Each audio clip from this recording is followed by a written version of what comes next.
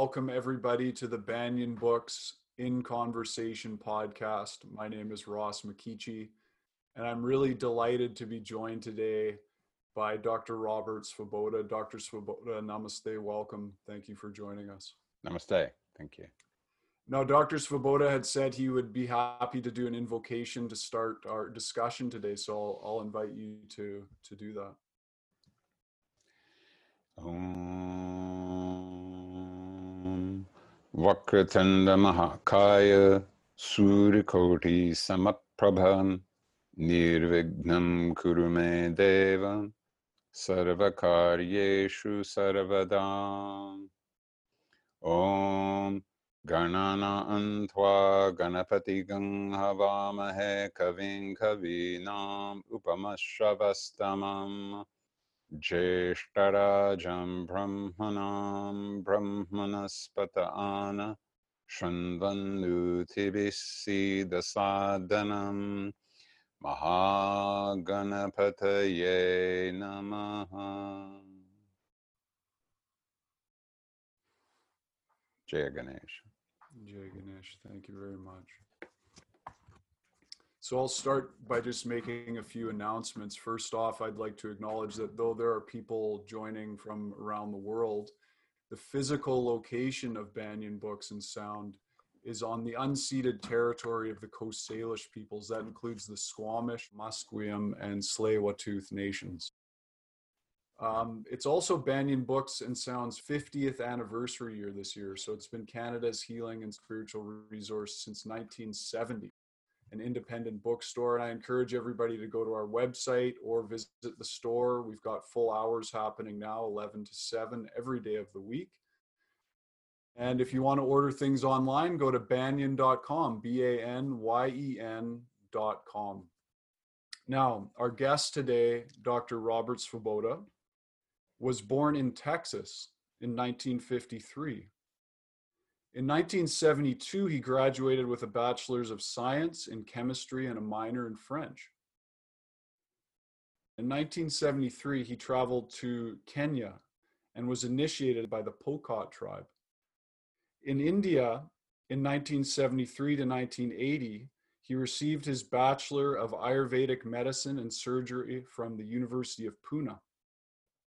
In his final year, he won all but one of the university's awards for academic excellence in Ayurveda, including the Ram Narayan Sharma Gold Medal. He was also the first Westerner ever to graduate from a college of Ayurveda and be licensed to practice in India. During and after his formal training, he was tutored in Ayurveda, Yoga, Jyotish, Tantra, and other forms of classical Indian lore by his mentor, the Aghori Vimalananda, a fascinating character. Vimalananda owned thoroughbred racehorses as well, and Dr. Svoboda served as his authorized racing agent at the Royal Western India Turf Club in Bombay and Pune between 1975 and 1985. Dr. Svoboda has served as adjunct faculty at the Ayurvedic Institute in Albuquerque, New Mexico, and at Bastyr University in Kenmore, Washington. He now travels extensively teaching in Tantra, Ayurveda, Jyotish, and other aspects of the Indian system. And he spends on average 3 months in India. He is the author of 12 books, including Prakriti, Your Ayurvedic Constitution, the Agora series, which is on his experiences with his mentor Vimalananda from 1975 to 1983. He's also got books on Jyotish and Vastu. His website is drsvoboda.com. Please welcome everyone, Dr. Robert Svoboda. If I may, I would like to start by asking you,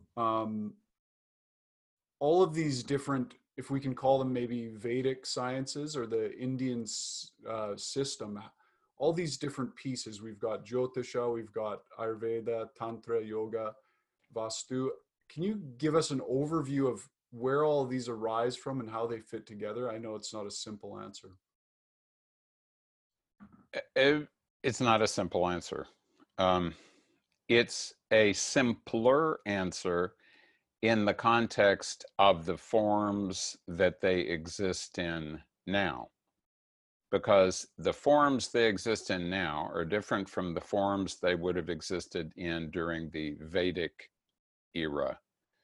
So the Vedic era started, who knows, 4,000, 5,000 years ago, and continued until somewhere between 3,000 and 2,000 years ago. It started to change during that period.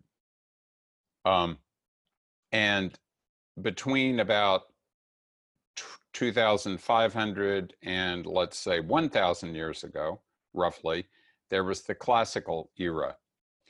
And even the grammar of Sanskrit changed. So Sanskrit is the language of the Vedas. Sanskrit is the language of classical Indian knowledge, but it's a substantially different language.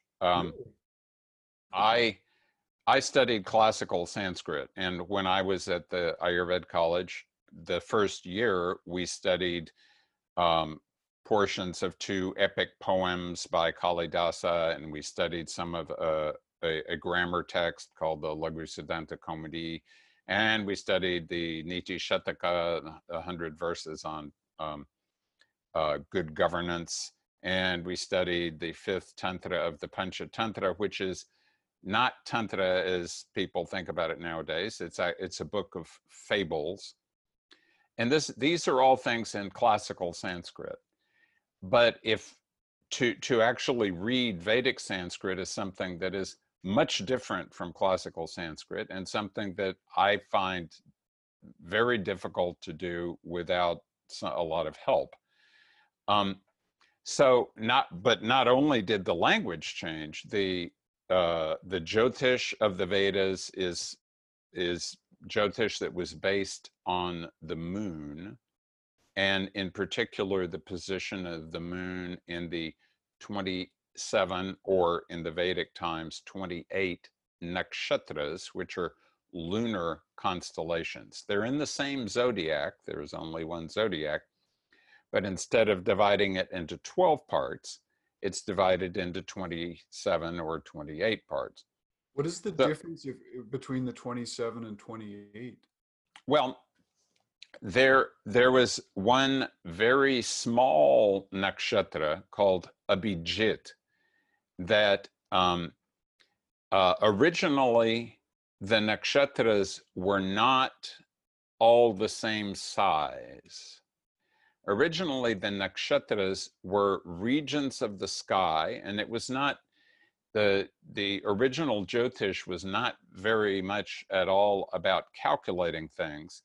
It was more about getting the perception of how the light from the moon was interacting with the energy of space in that particular location, and how these things were influencing human beings. Modern Jyotish is very much about calculation, and it has to do with the ways that the solar zodiac and the lunar zodiac interact with one another. So this Abhijit nakshatra was always a very small nakshatra, and when they started to standardize the numbers of nakshatras, they, using mathematics, discovered that it was a lot easier to standardize, because they were trying to standardize them in the context of the 12 equal-sized solar constellations. And mathematically, it's easier to do that with 27 instead of with 28. And the reason why it's a difference between 27 and 28 is because the moon takes about 28 and a half days to go once through the zodiac. So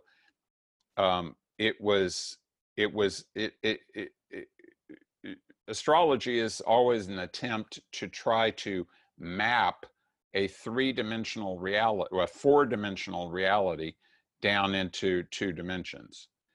And there have been different ways of doing that, and now it's done by very precise mathematical and observational measurements and calculations.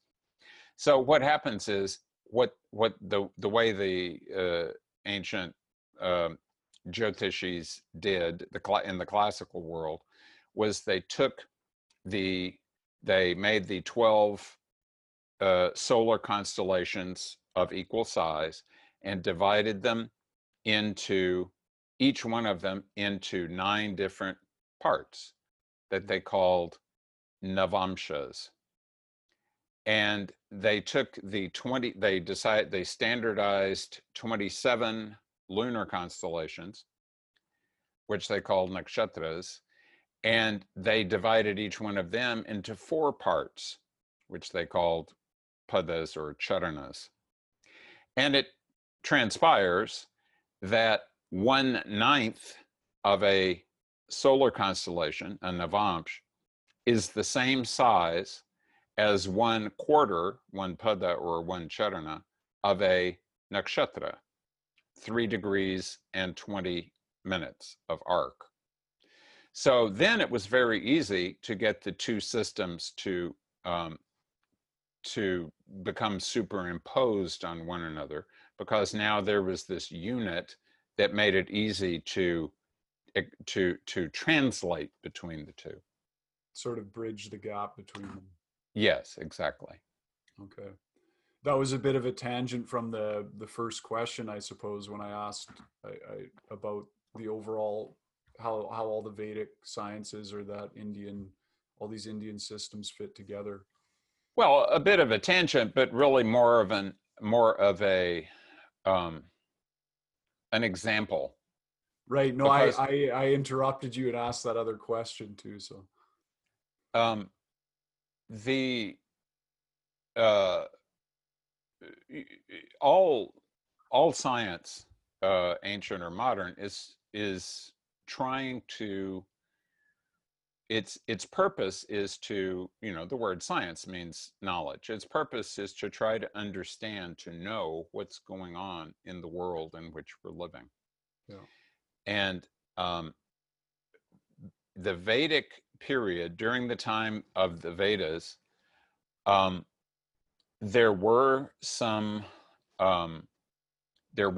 urban areas, but the urbanization was very limited and patchy.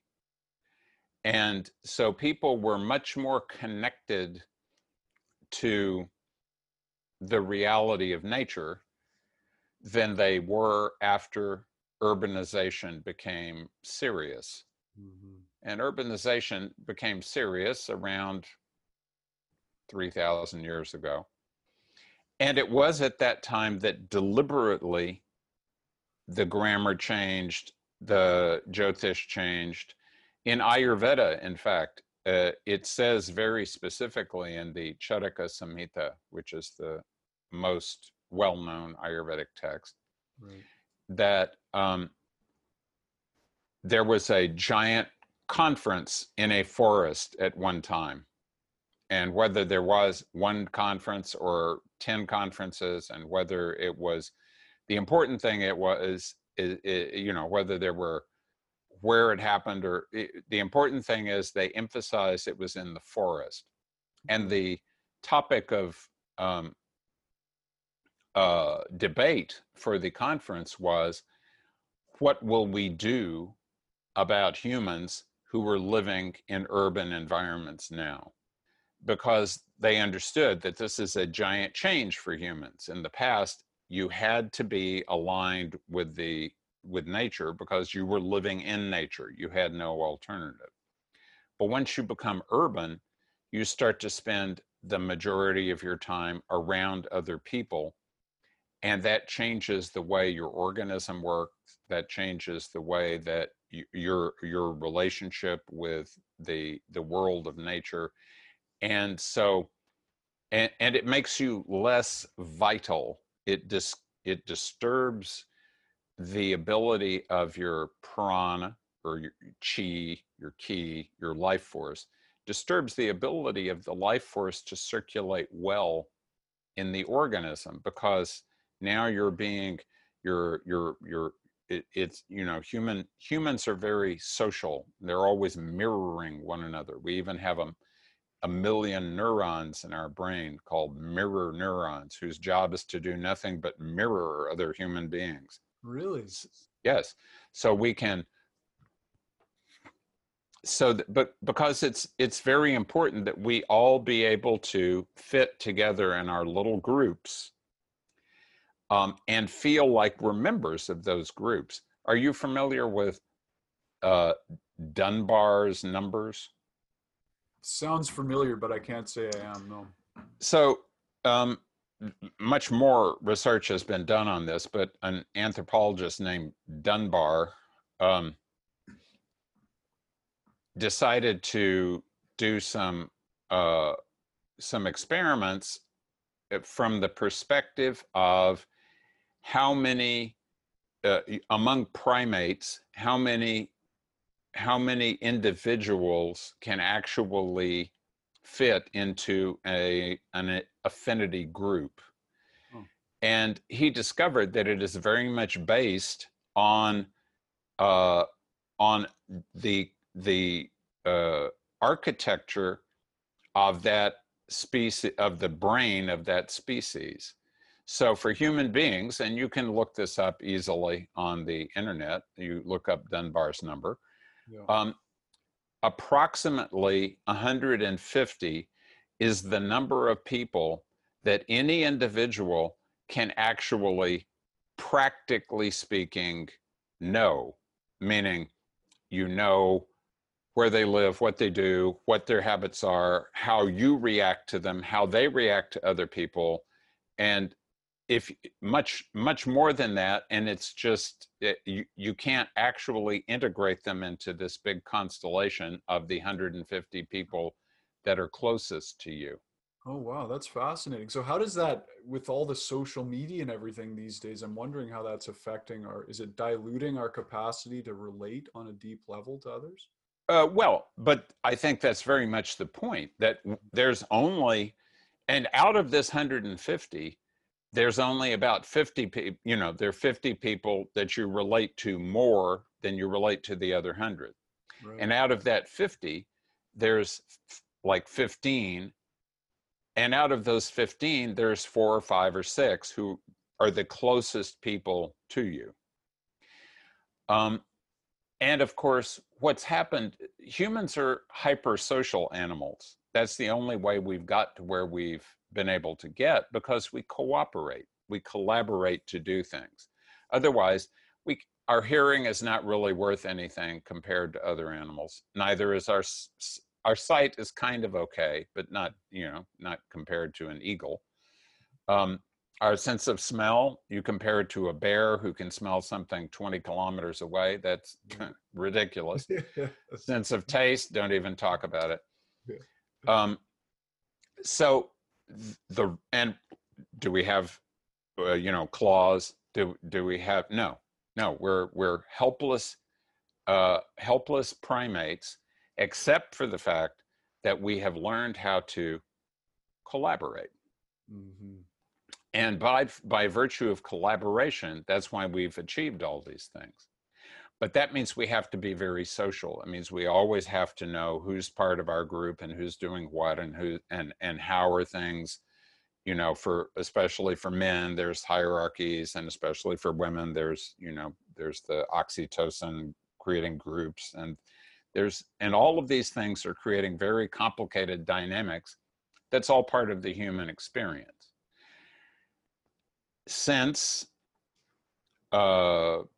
things have become, you know, since the modern world, let's just say post World War II, there had already been radio, then there became and movies, then there became television, then there became then there started everybody had a telephone, and then there were portable telephones, and then there was the internet. And progressively what this has done is encouraged people to socialize, not with one another, but with images of one another, which I grant you is what's happening right now. Yeah. And I have to, honestly say that when 4 months ago, I wasn't looking forward so much to trying to do things on Zoom because I couldn't exactly understand, I have always relied on interacting with the audience and finding out how they respond to what I'm saying or not respond or whatever.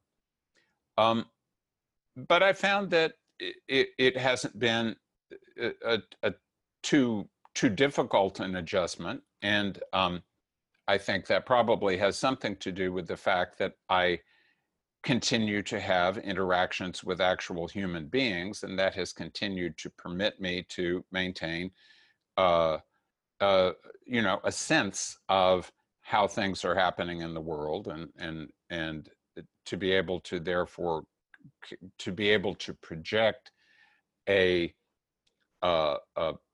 what I'm trying to say in a relatively meaningful way. Right. I think, though, that what has happened to a lot of people is that they have they get into the habit of being very social on social media, Mm-hmm. but in the context of doing so, they start to seriously neglect actually interacting with human beings in person, which is part of what being an actual human is. It's not just communicating by voice alone with the occasional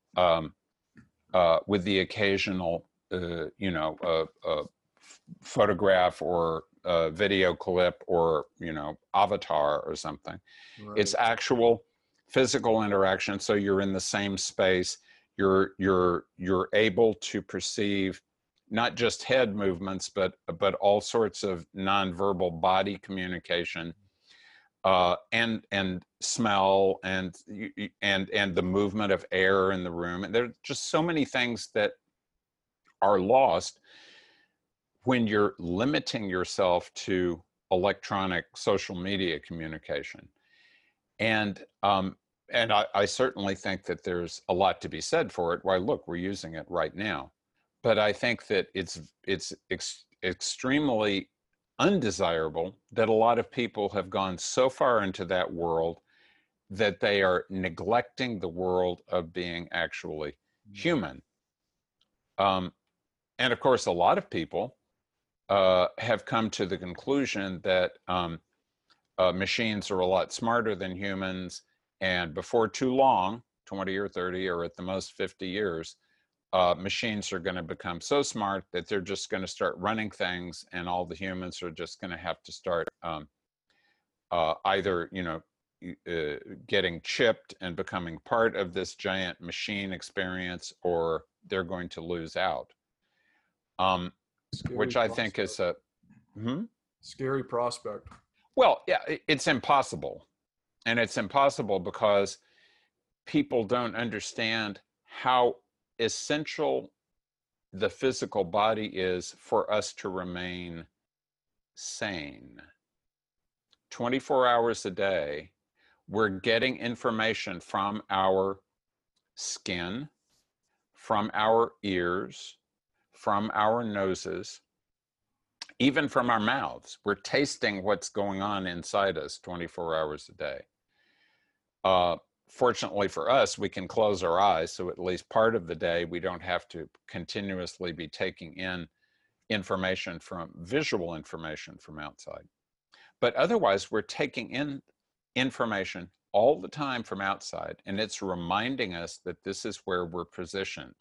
And it's allowing us to continue to feel that we're oriented in a particular way, and that is what is permitting us to feel like we are actually functioning in a world.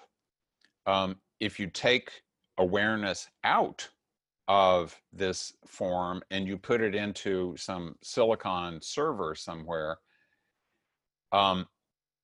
there's nothing to keep it grounded in the earth element, and therefore there's no reason for it to remain connected to what is actually real in reality. The earth element. Now, you invoked Ganesha at the beginning. I I understand did. he's the Mhm. lord of the earth element. I kind of have Yes. two questions. One would be just an overview of what a deity is in general for our audience, and then the significance of Ganesha. And I know Ganesha Chaturthi is coming up. Is it on the 23rd? The Chaturthi, I believe, will be on the 23rd in India, but in North America, um, this in itself is something that is a giant subject on its own. How do you determine which lunar day should be calculated according to which solar day? Okay. Because in India, days begin not at 12 midnight, but at sunrise. Uh-huh. So usually, and Chaturthi means the fourth day of the lunar fortnight. It could be the bright fortnight or the dark fortnight. For the Ganesh festival, it's the fourth day of the bright fortnight of the lunar month of Bhadrapada. And so you have to decide, because it turns out that in North America, that fourth lunar day, it's called a Tithi, that fourth lunar day it is going on at sunrise, but during the day, it changes to the fifth lunar day. Hmm. So if you were going to observe something that was going to happen at night, let's say Vijayadashami, the day that Durga killed the buffalo demon and Rama killed Ravana, then you probably would want to have or both those things happened at dusk. You probably would want to have that Dashami, the 10th lunar day, happening at dusk, whether in fact it might not have been happening at dawn. But this, like so many things in astrology and in Indian thought in general, this is a matter of great discussion. In fact, there's an excellent book, or I think it's excellent, by the Indian Nobel laureate in physics, whose name escapes me at this moment, Amartya Sen, called The Argumentative Indian. And it's an excellent overview of just all the different kinds of arguments and the way these arguments have been, and how many arguments have continued for how many thousands of years. And it's because there's some things, all of these sciences, whether modern science or ancient science, they're all attempts, they're models of reality. They're not actual, we're not speaking reality when we talk about it. We're describing a representation of reality, which is what our sense organs are doing too. Our sense organs are not telling us exactly what's out there. Our sense organs are creating an image of what's out there, and that image is not giving us a clear perspective of what's out there. That image is giving us a clear perspective of what we need to know about what's out there. Mm-hmm. And that's why, the electromagnetic spectrum goes on for, depending on how you calculate it, but probably for up to like 4 terahertz or something like that. But we can hear only from maybe 20 to 20,000 hertz, and we can see only for an even smaller fragment of that. So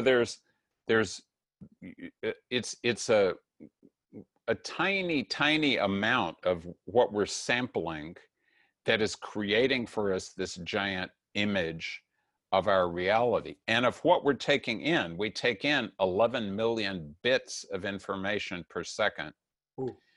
10 million through the eyes alone, 1 million through the skin, 100,000 through the ears, 10,000 through the nose, 1,000 through the tongue.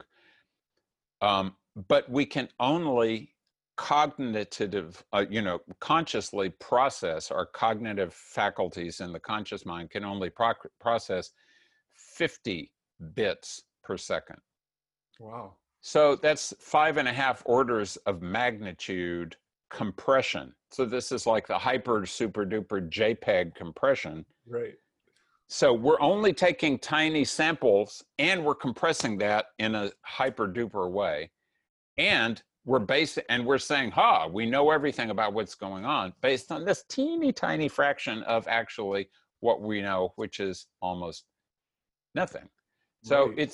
it's good to remember that we know very little, and what we know is a projection of what has worked, what has been evolved over the past, I think, roughly 150 million years of animal organisms developing sense organs. So we've been working on creating these models, these projections of how we believe reality to be that work fairly well. We've been developing these for 150 years, 150 million years, but they're not real. They're still projections. They're still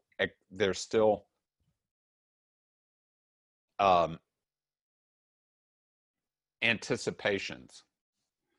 Right. You're really touching on there's just so many forces at play that we're not even aware of affecting our decisions and the events that unfold in our lives. I wanted to ask you about karma and and the underlying teaching around it, but also how it influences us through the science of Jyotisha. So I think it's called prarabdha karma. Is that the correct term? The karma of this birth, or Prarabdha, prarabdha? it comes from a word that means to begin, prarabdha. So it's the beginning. It's the karmas that have come together that it was time for you as an organism to experience, and they have positioned you in the right place at the right moment to take on a form in an environment in which you will be able to experience the results of karmas that you quite possibly have performed quite a while back. Mm-hmm. And we say in Jyotish that everyone has a big pile of karmas, and that pile is called your sanchita karma. And sanchita means literally heaped up. So you have all these karmas heaped up, and some of them, they're all maturing, just like a fruit is ripening. Mm-hmm. And at the time that the fruit is ripe, that's the time that moment for you to experience that result happens. So according to how many fruits have ripened at what point, that will help to determine exactly where you're going to be born, who you're going to meet, how you're going to interact with those people, and how and when you're going to die. And so it's when a person is born, the moment of their birth happens at the instant of their birth. The various grahas, so that word graha is used to take together the two luminaries, the sun and the moon, the 5 visible planets, Mercury, Venus, Mars, Jupiter, and Saturn, and the 2 nodes of the moon, Rahu and Ketu, the places in the sky where eclipses take place.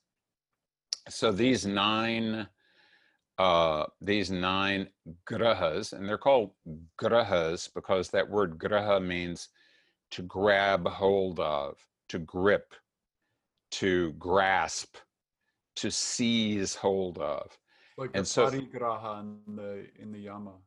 yes, so aparigraha means do not grab hold of things. Uh-huh. Whereas graha means it is going to grab hold of you. Hmm. So, and it is going to grab hold of you, not because it is up in the sky plotting, I'm going to grab hold of this person. Its job is simply to possess anyone who has certain karmas and make them behave in a particular way. So they are there waiting to possess people.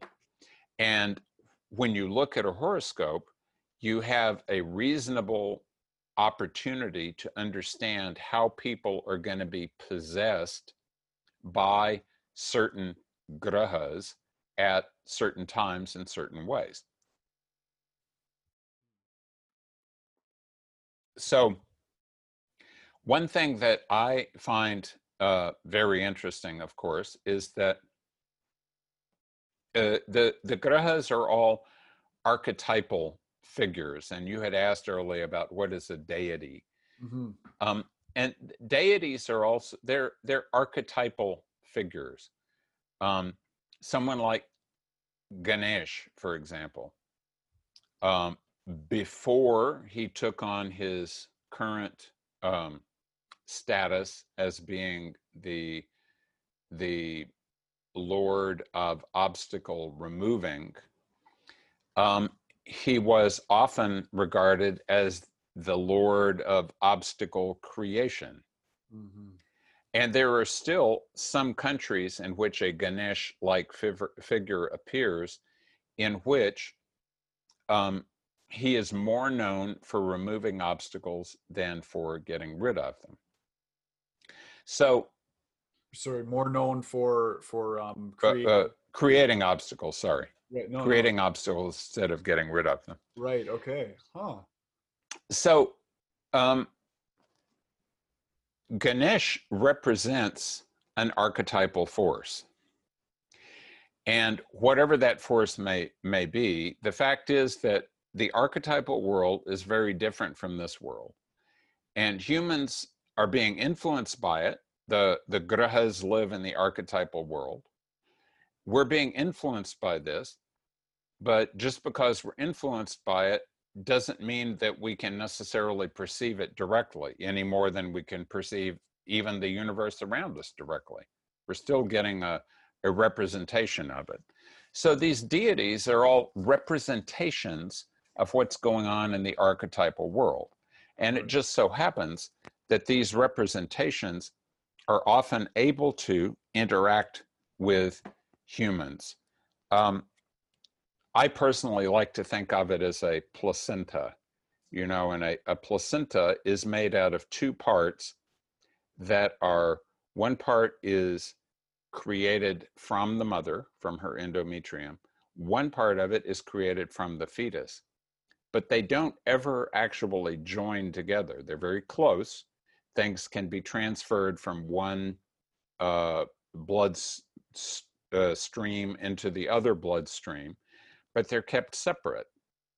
And that's sort of what's happening here. There's this archetypal reality that is manifesting itself in the human reality, and there's human reality that is focusing itself onto the archetypal reality. And they're very close to one another. They're in intimate contact, but they're not actually the same thing. They're not actually exactly, precisely connected to one another. So, can I ask on that? So I know the worship of a personal deity is meant to, the languaging I've heard around it is we eventually join with that deity and that deity carries us to the infinite. So that joining is not a literal joining, but a more of a carrying. Well, if suppose we think of ourselves as, suppose I think of myself as a human being. Hmm. What is a human being, after all? A human being is a combination of a human body, and this human body has been evolved over, well, evolution started billions of years ago, And so this is there is a continuous process, ongoing chain of connections from parent to child to parent to child that has been happening over tens of thousands of generations, that has brought the human the human species to this place where it is. And this human species is enlivened by what is called in Sanskrit a jiva. A jiva means an individual spirit or soul. And there has been a long argument since, by long I mean since millennia, as to whether there actually are really individual souls and how individual are they and how permanent are they and so on. But besides all that, there is an individual for the period of time the person is alive. There is a fragment of the supreme reality of awareness. And there is a complicated structure that we call a personality that allows us to connect to the outside world, allows us to connect to the supreme reality, but in the middle of which here we are creating images of the outside world and images of the supreme reality. So the personality is basically a bunch of images, a machine for generating images, including self-image. But we're basically the placenta itself. We're sandwiched in between these two different realities, and we're trying to express our personal truth of these realities in our lives. So let's suppose that you have realized that what is really important is to be able to open yourself as fully as possible to that supreme reality, whatever the absolute nature of that may be, which you're only going to know once you actually get there. So you open yourself, you're trying to open yourself to that supreme reality. And as my mentor Vimalananda used to say, to do that, your choices are you can try to connect to it directly. But because you're this personality that has all these images and projections and sense perceptions and all of these different reflections of conceptions of what you believe reality to be, it's likely to be very difficult for you to get rid of all of that. According to the Vedic neti, it is not this, it is not this. Throw out everything that is not supreme reality and you get to the supreme reality. Mm-hmm. It is in fact not so easy to do, especially nowadays, because there are so many images and there's so many people trying to grab our attention and keep us down here. So he said it's much better that what you should do is you should take one face of the supreme, and different cultures have created many different faces of the supreme. India has created many faces of the supreme. But to create those faces, to take out of those created faces, to take one, you could create your own face. But the point is, if you take a face that has already been created and that people have been worshiping already, there is already that face has already been well created. There's already momentum for it to be activated, and there is already the potential for it to be prepared to act as a method by which you can actually make some spiritual progress. So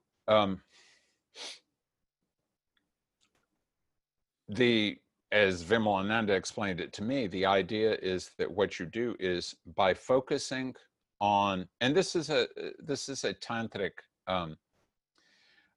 approach also. The tantric approach is that they sometimes, and when I say tantric, I mean it's very difficult to define tantra at all. But one aspect of tantra is what's sometimes called rasa vidya, which means alchemy, but it's the understanding of all the different rasas in the world, meaning all the different substances, including particularly substances that can have a strong effect on a human being, including number one substances, mercury, metallic mercury, and how it's prepared. It's called rasa.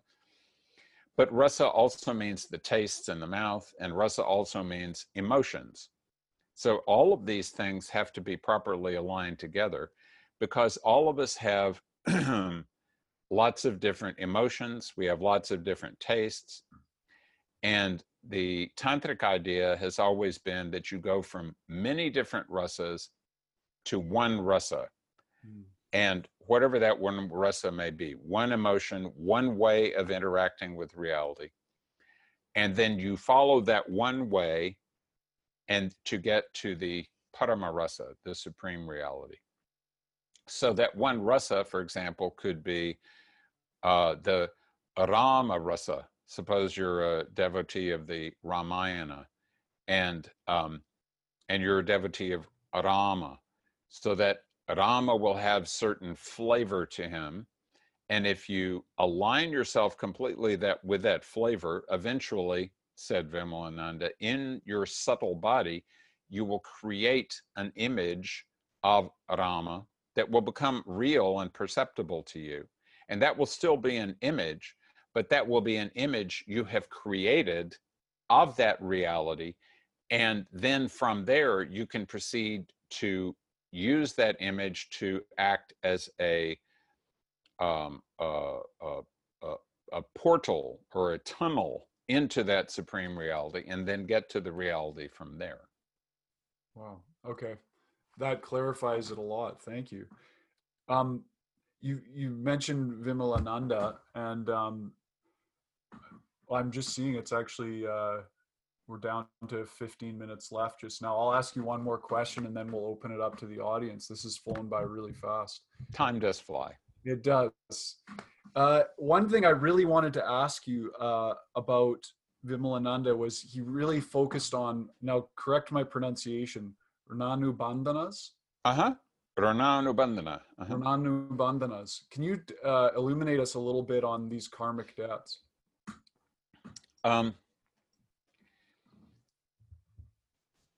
Well, a debt is a debt. I borrow some money from you, you borrow some money from me. That's a debt. Two people are interacting with one another. And it's very likely that if they're interacting for any length of time, one does a little more for the other in this way, the other does a little more for the other in that way.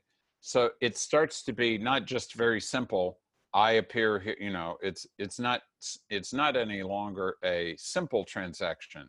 I show up, I would like to buy a banana, I hand you some money, I take the banana and everything. That's the end of that.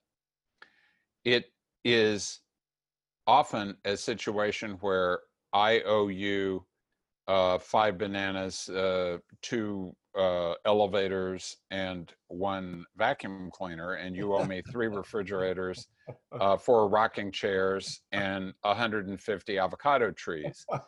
And I may not know this, and you may not know this, but the grahas will arrange things so that these different items will be transferred so the anubandhana part means a binding. So if when I owe you something, that's a bond between me and you. When you owe me something, that's a bond between you and me. That means that karma has to be paid back at some point. The more connections that are there, the more bonds that are there, the stronger the binding between us.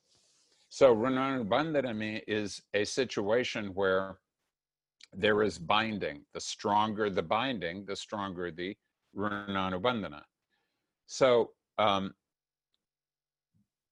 Vimalananda pointed out that, really knowing Rananubandhana is a very difficult thing to do.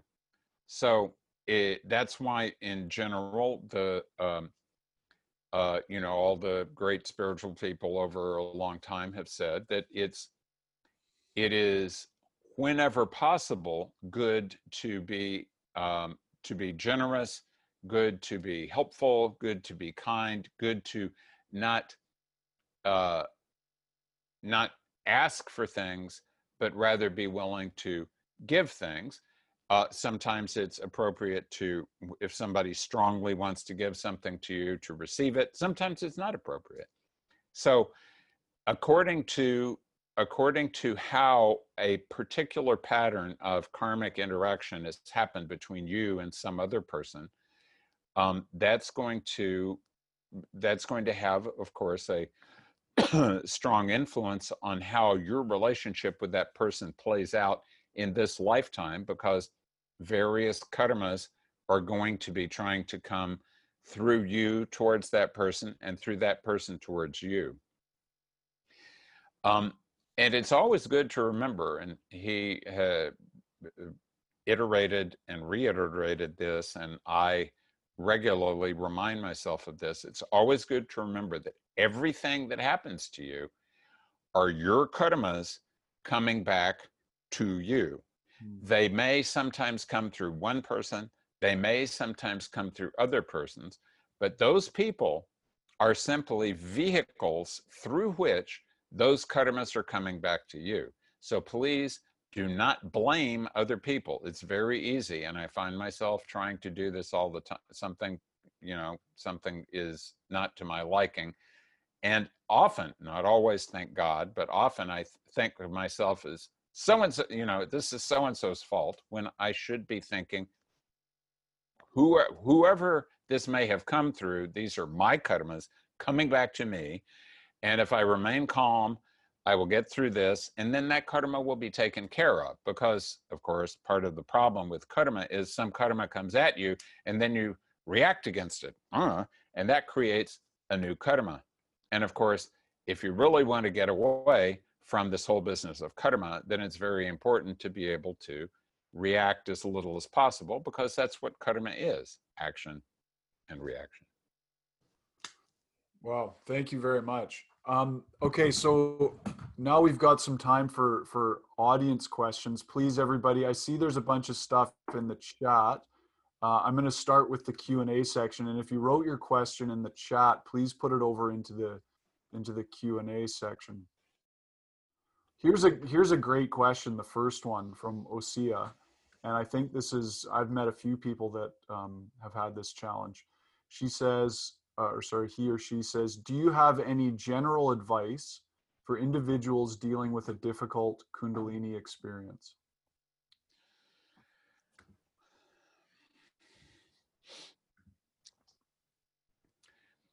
It is a good question, and the reason I hesitate is because I have had challenged myself with that, and some of the implications of what happened to me when I was 16 have still, even to this day, at age 67, still been influencing me to some degree. So I don't want that to make anybody feel depressed. It's just, but I mean, on the other hand, I am here, I'm sitting here, I'm functional. So it's like, it's not like things are terrible. But it is important to realize that this is not, it doesn't go away completely. It's something that you have to live with, number one. Number two, Kundalini and Ahankara, your ego, it's the same energy moving in different directions. When it's moving in the direction of being your ego, the thing that identifies you, that defines who you are, it is focused on your physical body, your ancestry, your family, blood family, and otherwise, your culture, and all the other things that are part of this reality. When it becomes Kundalini, it is directed in the direction of the supreme reality.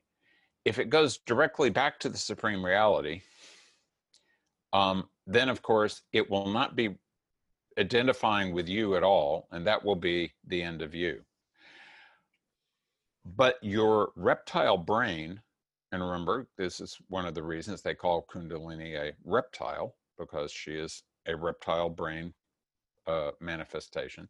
Your reptile brain, on the one hand, wants very much to go back to the supreme reality, but on the other hand, wants very much to stay alive. So that's where the challenge comes. So it is extremely, in my opinion, it's extremely important to always have one thing that you can turn your attention to at any time that you need to, that is that one thing that, well, as Mr. Mantri,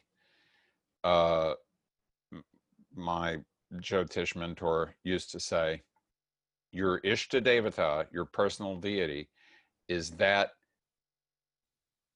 last face that you would see when you were drowning and going down for the last time. So whatever that may be in you, and it doesn't matter what people say it should be, it's like, what is that manifestation of reality that is most precious to you? And it may take some time for you to figure that out, but whatever it may be, find out what that is and grab hold of it. And you may have to, for some time, grab hold of it with every breath.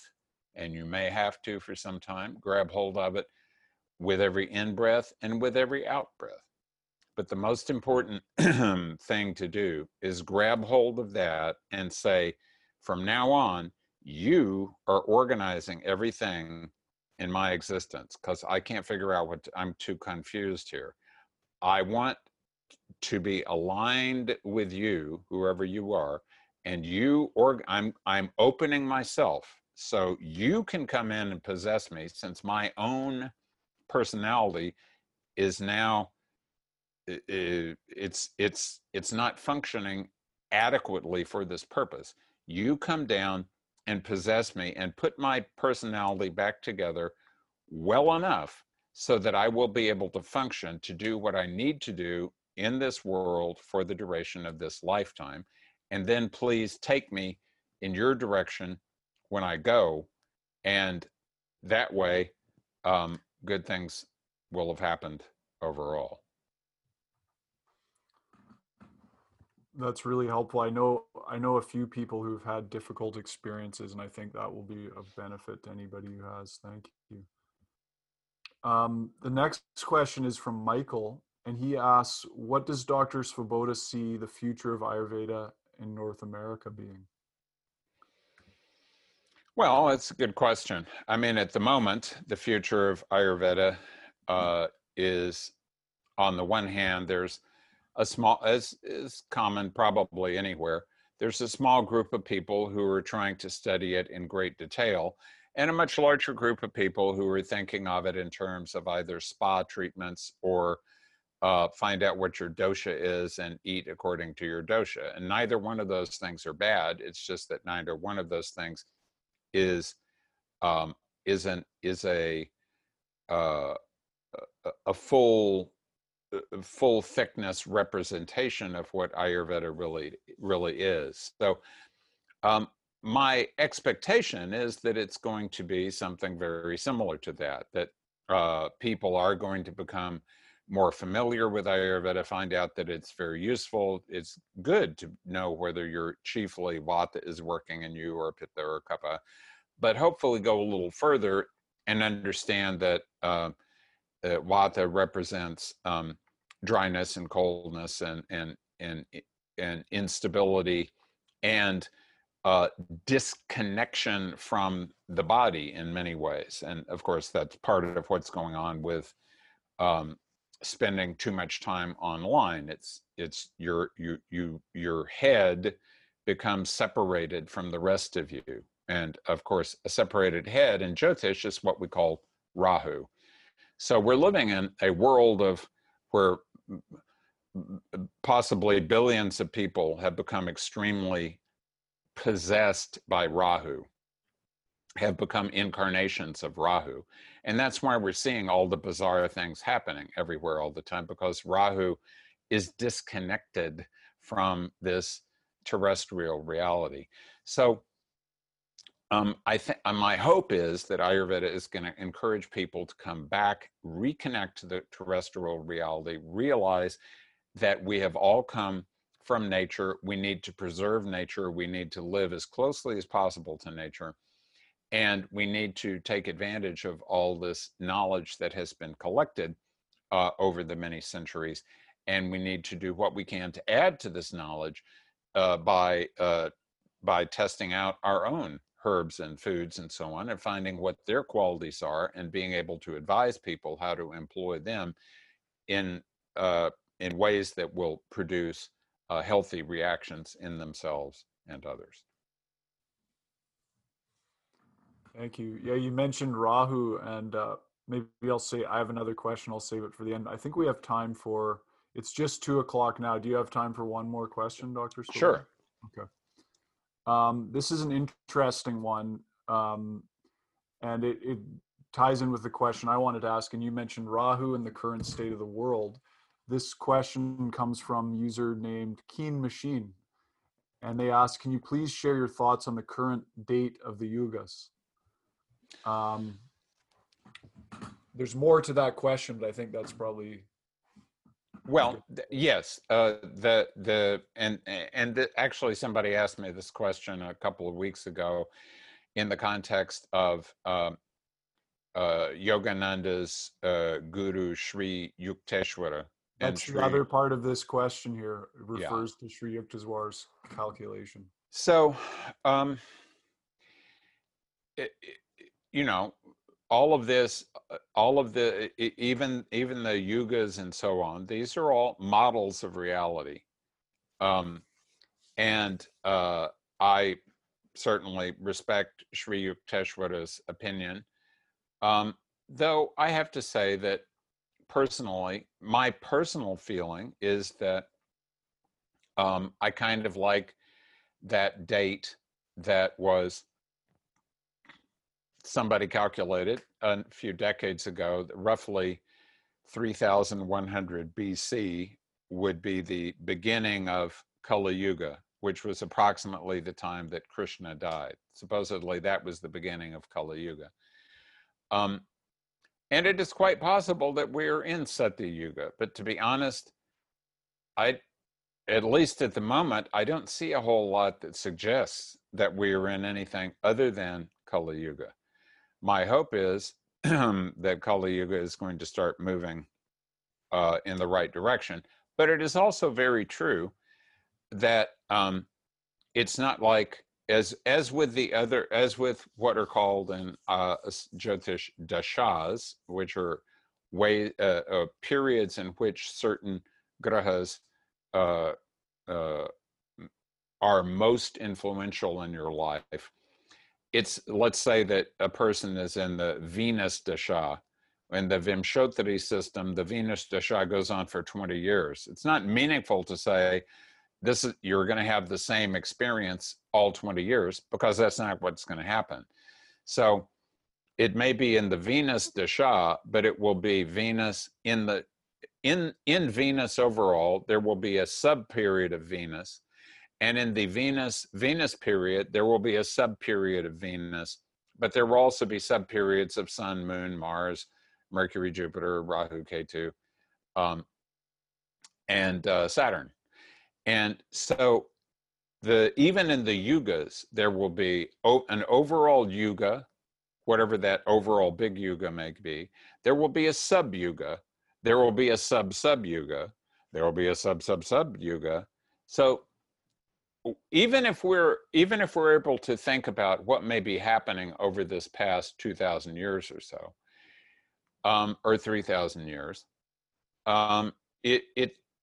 it may be that in fact the yugas are as small as Sri Yukteswara is talking about. It's quite possible, On the other hand, it may just be that the yugas are quite large and we are only seeing a certain sub periods happening that are going to shift into something even different later on. So I don't personally consider myself to be an expert on the yugas.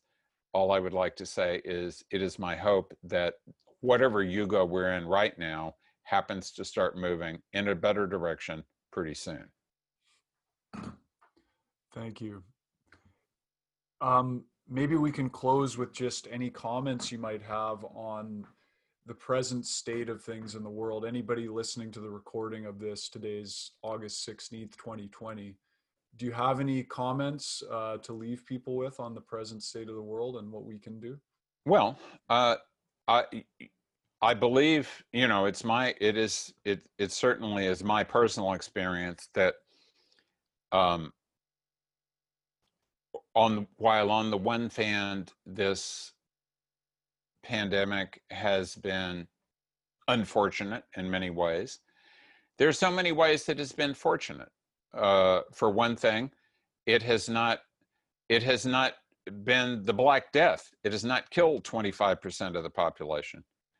If it had been an Ebola pandemic, 90% of people would be the end of civilization, period. So I think nature is being very kind to us. Nature has made everybody slow down and reevaluate what they're doing. And I found it amusing while you were, reading over my bio and, mentioning that I travel around the world and spend several months of the year in India.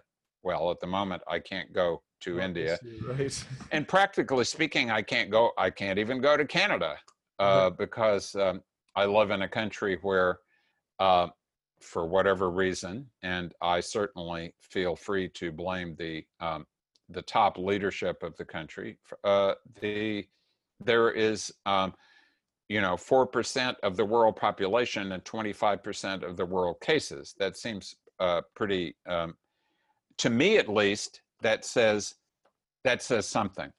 It says something different from what, let's say, QAnon is saying to people, but it says something to me. And what it says to me is we've gone far, far away from, as a species, from being connected to Mother Nature.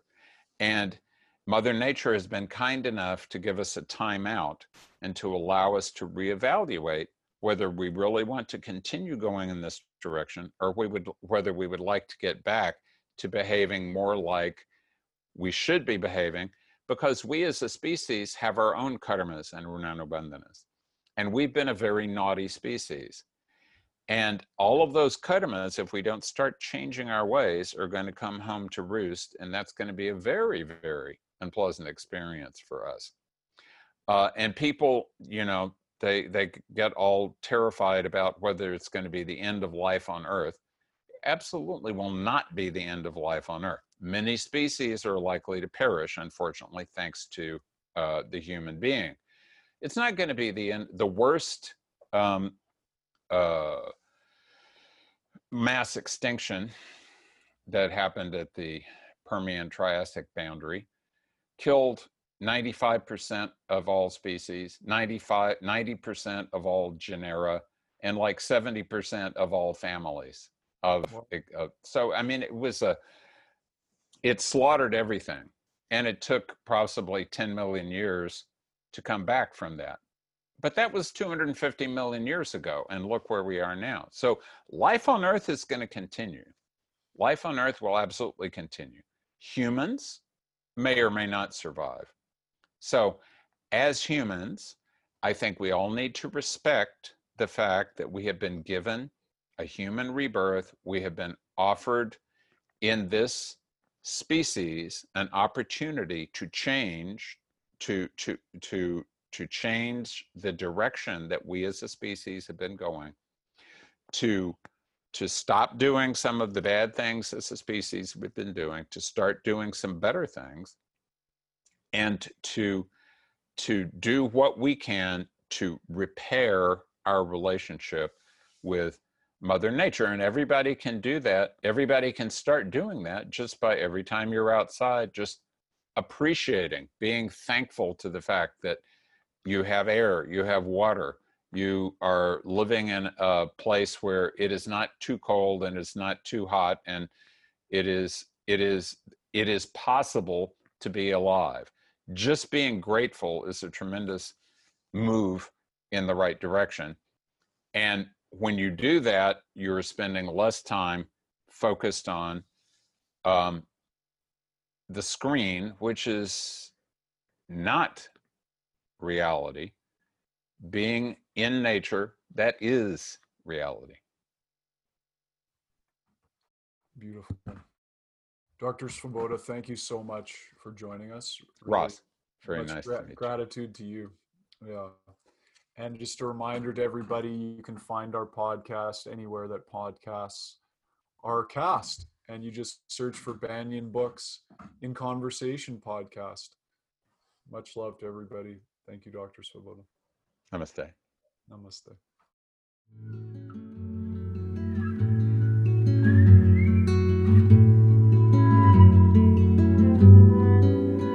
You have been listening to In Conversation, a podcast of Banyan Books in Sound.